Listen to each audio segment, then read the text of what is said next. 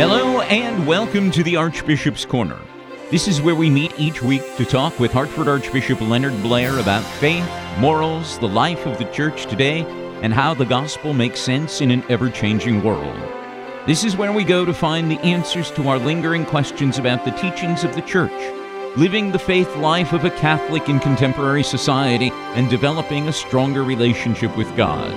I'm Father John Gatzak, with many questions that you and I will ask Archbishop Blair as he responds to what matters to you in the Archbishop's Corner.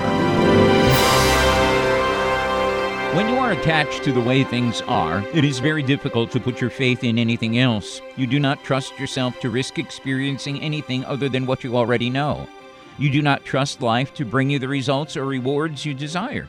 You do not trust that you can and will handle whatever comes your way. Without trust, there can be no faith. Without faith, you will hold on to what you know. In the process, you will not be making any progress. Attachment is another way of saying, I don't have faith in anything else. I know what this is. I can handle this. You want to control your experiences and your responses. You see, rather than fight with you for control, life will send you into the pit of stagnation. This can be extremely painful.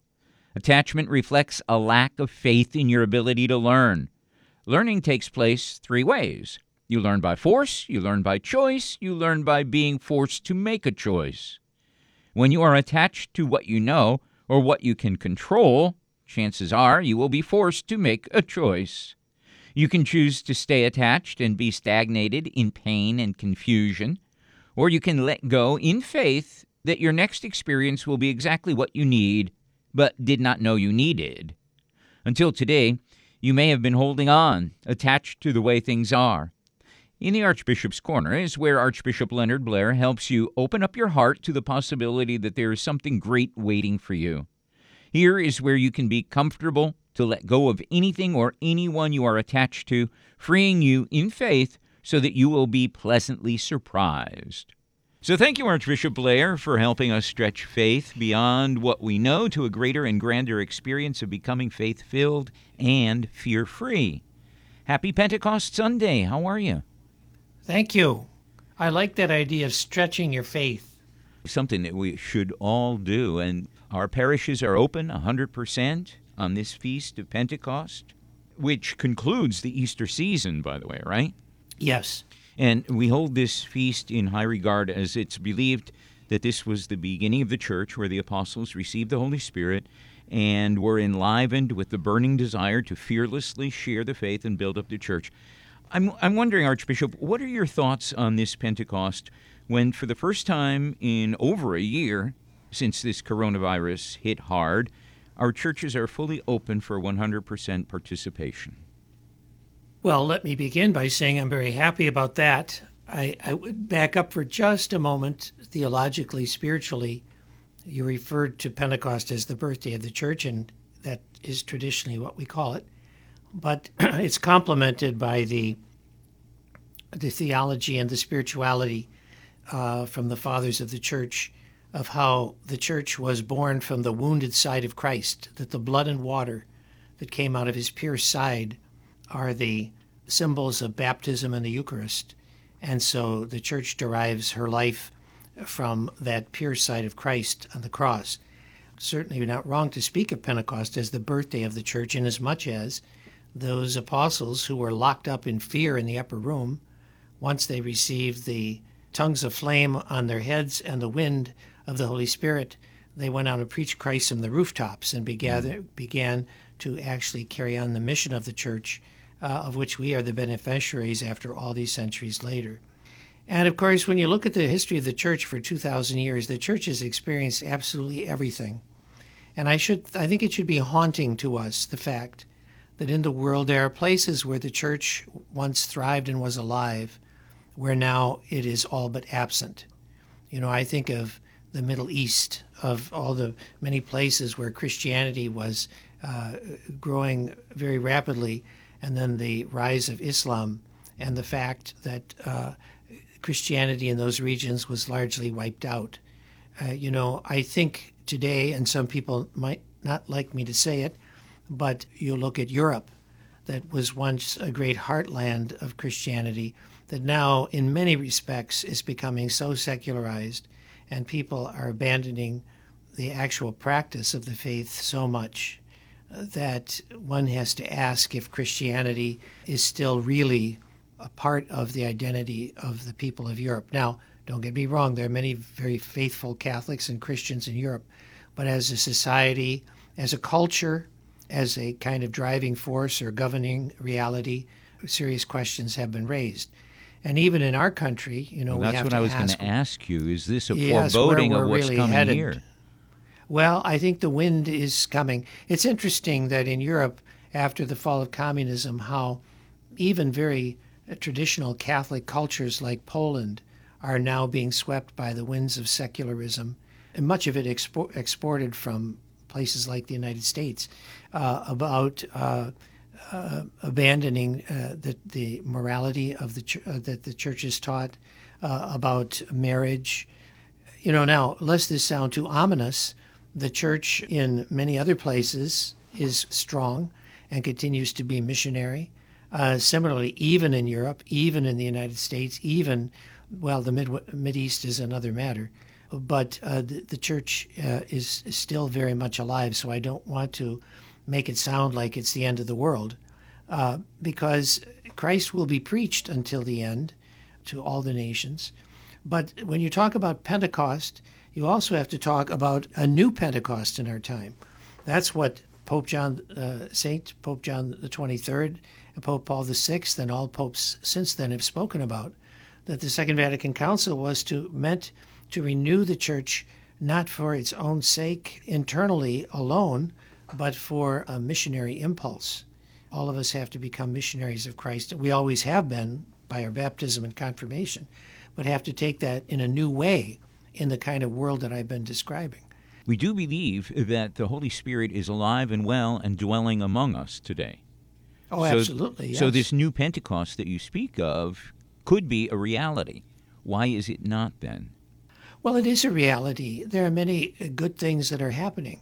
But when you take a culture that was largely Judeo-Christian and then it becomes secularized, you know, that all the things that built up the customs and learning and culture of a country or a nation or a people suddenly become secularized, then you have to ask what has become of the faith, the truth of the gospel that's meant to inspire the life of people. And of course, you look at Christian culture through the centuries and you see that the Christian faith had created a culture of art, of learning, of social life, of values, if you will. So that's what a new Pentecost is all about. Think of the Catholic Christian culture of family life, and how real is that, and how effective and actually practiced is that by people today. It's under a lot of stress and a world that pulls people away from the truth of the gospel when it comes to these things. It's a very challenging situation. So we can't just pretend it's 1950 again, where the church and the world were the way they are, or were. They're not that way anymore. The reality, Christ has promised to be with us until the end of time, and it's our job, with the gift of the Holy Spirit in baptism and confirmation, to be missionary disciples, as Pope Francis puts it. So there is then a poignancy in praying the prayer today on this Feast of Pentecost, "Come, Holy Spirit, come." There's a lot of work to be done. Yes, and the Holy Spirit is not doesn't fail. God doesn't fail in providing the graces. But, we are always told that Jesus promised us that the church's way in this world is always the way of the cross.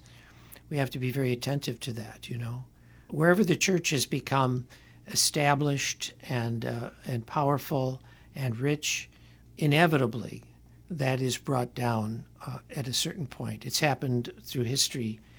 Everywhere where that's happened, there's been a reaction, and where the church has to start over again with Christ. Tomorrow, the 24th of May, we celebrate the memorial of the Blessed Virgin Mary, Mother of the Church. And this feast was formally integrated into the Church by the authority of Pope Francis back in 2018. Upon creating the feast, Pope Francis said he wished to, and I quote, encourage the growth of the maternal sense of the Church in the pastors, religious and faithful, as well as a growth of genuine Marian piety. Archbishop, what do you believe he means in saying he wished to encourage the growth of the maternal sense of the Church? Well, first of all, let me back up for a moment. It was Pope Paul VI that at the end of the council entrusted, I believe, is what he did, entrusted the Church to Mary as Mother of the Church, Mater Ecclesiae.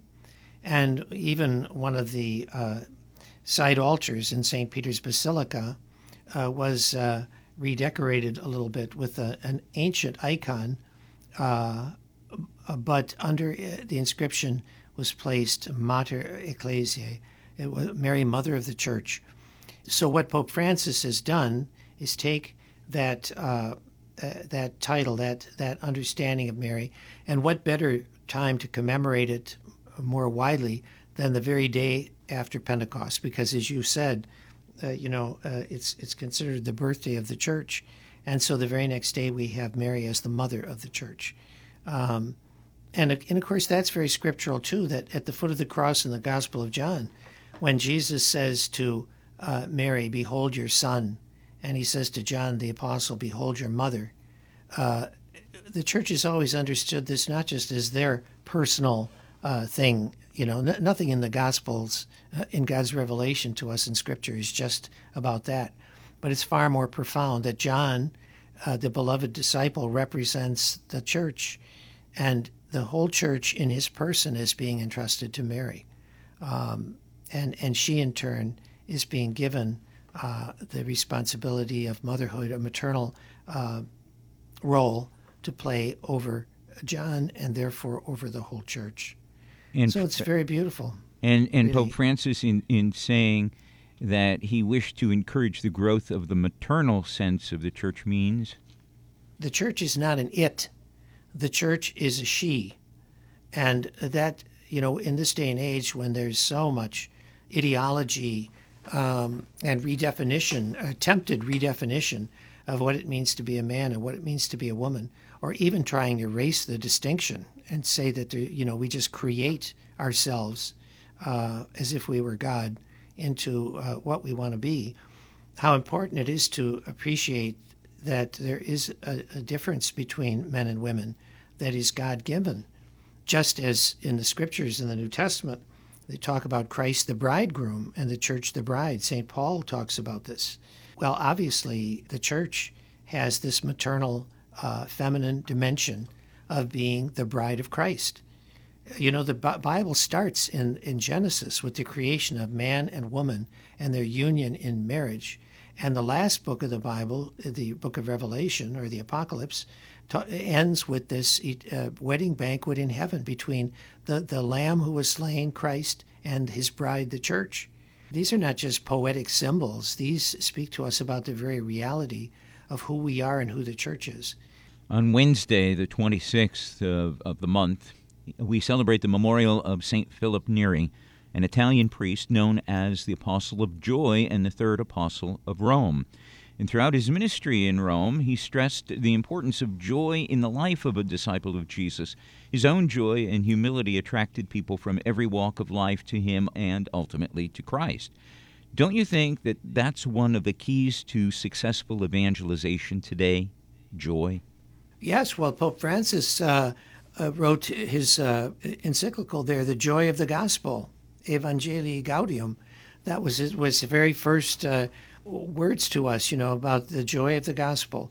And St. Philip in his day was certainly he was a very, in a way, recollected, devout person, but he had a very winning personality that projected joy and not, I think Pope Francis would say, not a sourpuss kind of ministry. And it's true, because, Pope Francis does talk that way, about us not being a bunch of sourpusses going around instead of the joy of the gospel. And, of course, Jesus talks about this, that his joy in us will be complete.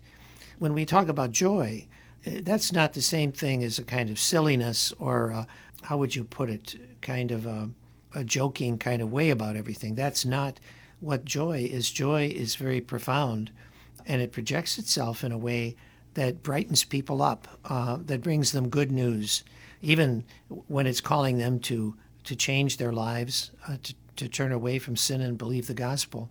We're not inviting them to some dour thing. We're inviting them to some joyful thing. And how important that is, of course, during this pandemic time in which we have been living for the past year and several months.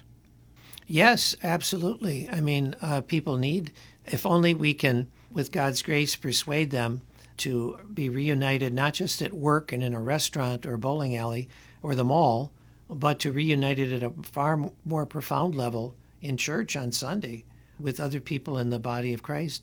Of course, it also is a challenge to the way we celebrate our liturgies, what kind of preaching they hear from their priest, what kind of reverence and beauty they see in the way Mass is celebrated and where it's celebrated.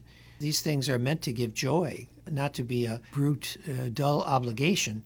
And we're all human. We're not always going around, whistling a tune. Sometimes we can be down about things, but there is a joy that Jesus says. It's not a joy that this world gives, that he gives, and that can't be taken from us. Well, as we get back to 100% capacity in our churches beginning this weekend, is there anything that you want to bring up in terms of what we should be doing in our parishes again? Because this pandemic is not completed, it's not ended. We don't all of a sudden bring back the normal, the way things were in the past. We still have to be careful, especially if one has not been vaccinated. Well, it is a complex problem, and I see it in the news, about other things, certainly not just church. We always have followed the civil guidelines that we've been given. Now there's some confusion about masks or no masks or whatever. So I have told our priests, as you know, that we are free now to open back up, minus many of the restrictions that were placed on us. But I did say that we still should follow certain cautions about the way we distribute communion, the fact that about singing, that we should only sing with a mask on. Now, even as I say these things, things are changing. And it's not always possible to keep absolutely on top of everything that's being said.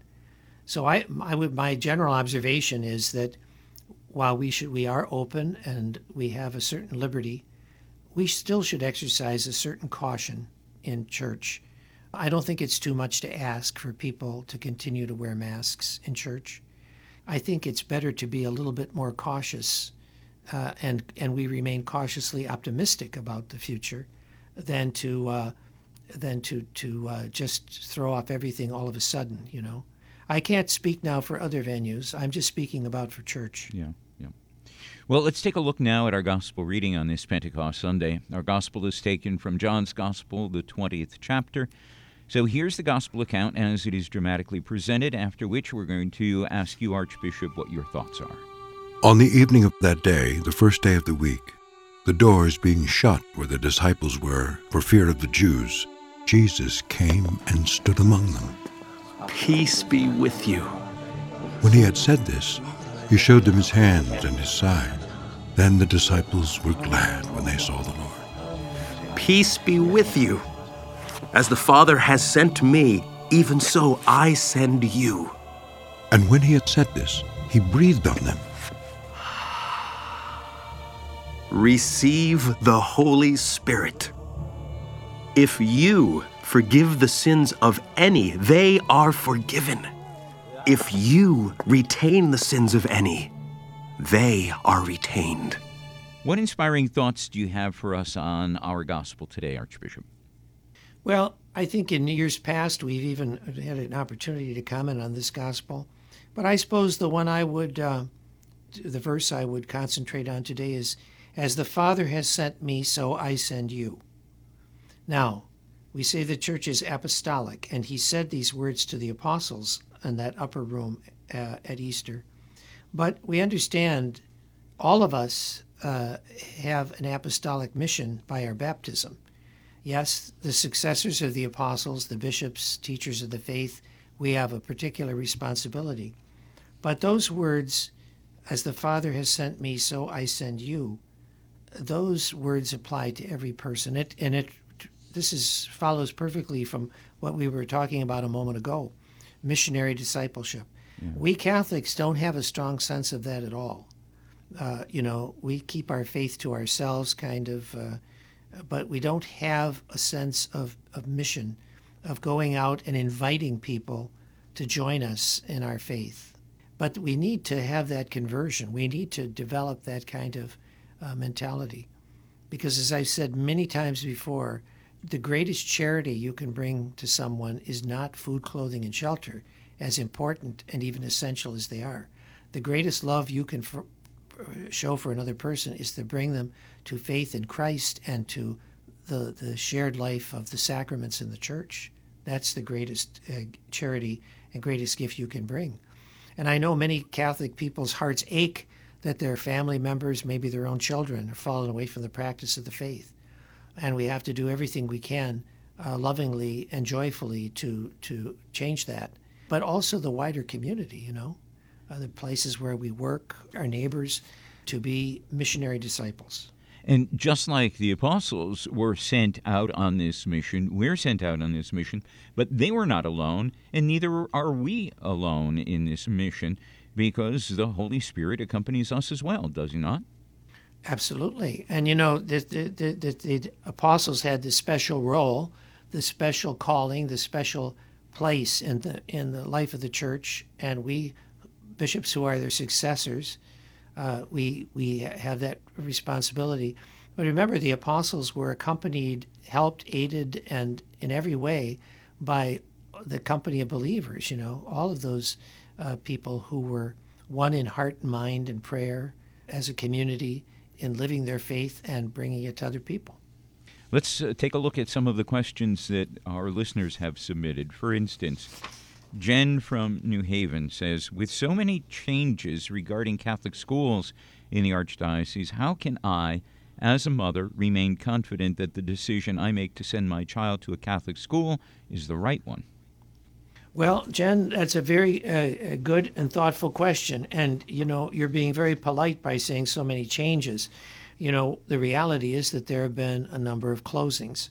But I also want to be quick to point out that we've also have engaged in a number of new initiatives that are proving to be successful, but they always require the constant support, financial and otherwise, of parents and the community. So I think, first of all, to send your child to a Catholic school is always the right decision. If you're, and I'm sure you are, if you're doing it for the right reason, namely not just because of this or that comparison with the public schools, but for the handing on of the faith, for the whole atmosphere that's imbued with the faith. Now, in the choice of a school, I think it's important for parents to be involved and to be engaged, to understand what is going on in the school, to take a good look at how the school is being supported. To send your child to a Catholic school and then find out a year later that it's, having a huge deficit every year, that it's not being attended to, that is, that creates its own problems. Now, let me be quick to say that we really are working with the schools right now to make sure that that does not happen. It's very interesting that Father Michael White, who besides being a busy pastor of a large parish, has also agreed to serve as the head of our school's office with evangelization and catechesis. But he and his staff have initiated this come to the table meetings, they call it, where they, in their Catholic schools, are bringing parents together to have a real presentation of where the school's at, what its challenges are, what its finances are, and all of that stuff. And this is proving to be very, very helpful. So, Jen, I would say the most important thing you can do is to be engaged personally in sending your child to a Catholic school. And if you do that, and it's combined with the efforts we're making to keep parishioners and school parents informed and pastors exactly what their challenges are and where they're at, then I think you'd be on the right track. Is it fair then to say that where Catholic school parents are engaged with the school flourishes? Well, maybe I'd nuance that. Where parents, Catholic school parents, and the parishioners are monitoring carefully and responsibly what the situation of the school is, then there's a far greater chance for that school to do well and to make it. Now, I have to say, too, there are instances where schools have closed, where the priests and the people, and they tried their very best, but you can't have a Catholic school without kids. And if the enrollment just becomes so low, then it becomes very difficult, if not impossible, to continue. But I think the point that for Jen is that, yes, that we are facing situations, financial and demographic, that parents have to be attentive to. But if they are, and they play their part and they make a positive contribution, that bodes well for the continuing success of a given school. And I must say, too, that, there was a big article in the paper, I think it was the Wall Street Journal or the New York Times, about this huge number of schools across the country, Catholic schools, that are closing. Well, I shouldn't say huge, but a troubling number. But by the same token, during COVID, we've actually, I think it's fair to say, we've had great success. And a lot of parents have become interested and are sending their kids to a Catholic school because during COVID, we were able to provide in-person learning successfully. People like that. So it's a mixed picture. There are challenges and problems, but there are also bright spots.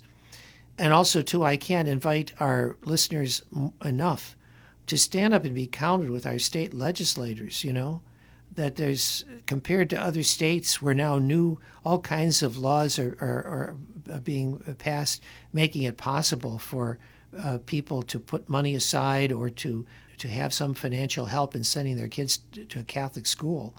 But in Connecticut, it's very, very, very, very little.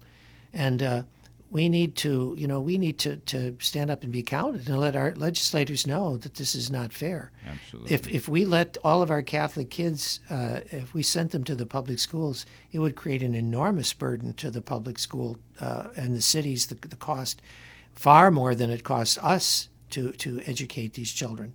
And, we tried to even just get cross-district busing for our Catholic school kids because if we, are trying to consolidate schools, that'd be a big help. We got almost nothing. I think one district for sure, and I think a second one in the whole state. You've got me started here, Jen, with talking about schools. I feel very strongly about this. When I was a bishop in Toledo, in Ohio, we had an inner city school that did wonderful work, but every one of those children got a voucher from the state of $4,500 a year. And we still had to raise $500,000 from the church to keep that school open, but we could do that. But without the vouchers, it became it would have been impossible. Well, the question is, if Toledo could do it, why can't Hartford do it? It only has to do with the tenor of the state, with the will of the people on their elected representatives to do something. Archbishop, we've come to the end of our time together, and I'd invite you to close the program with a prayer and a blessing, please.